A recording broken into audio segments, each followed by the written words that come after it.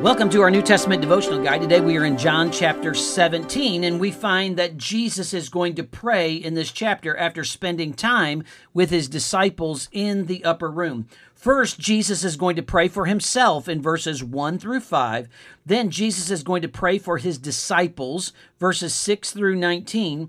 And then Jesus is going to pray for all believers in verse 20 through 26.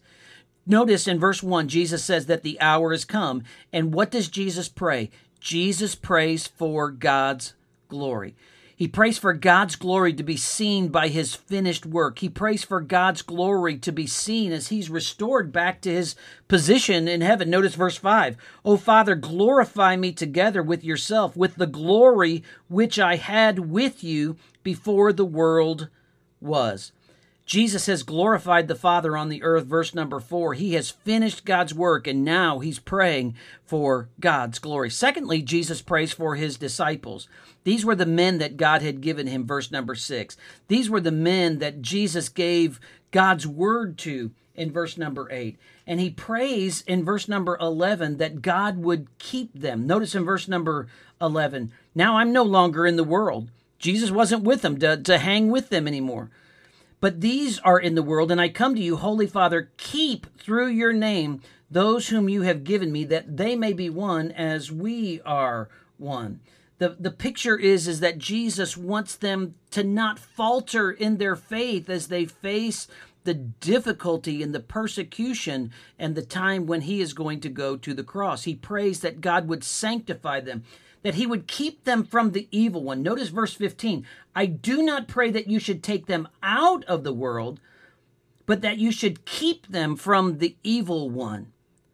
He prays that God would sanctify them from the evil one and that God would sanctify them to himself. In other words, that they would live in the truth. Notice verse 17.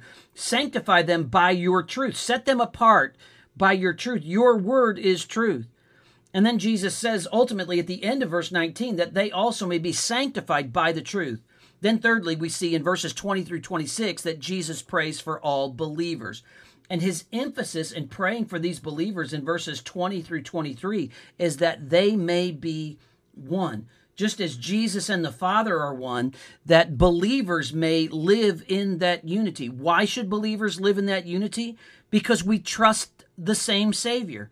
Because we share the same glory. And Jesus says that unity is going to be a powerful witness before others, that they know that because of your unity that you're in the Lord.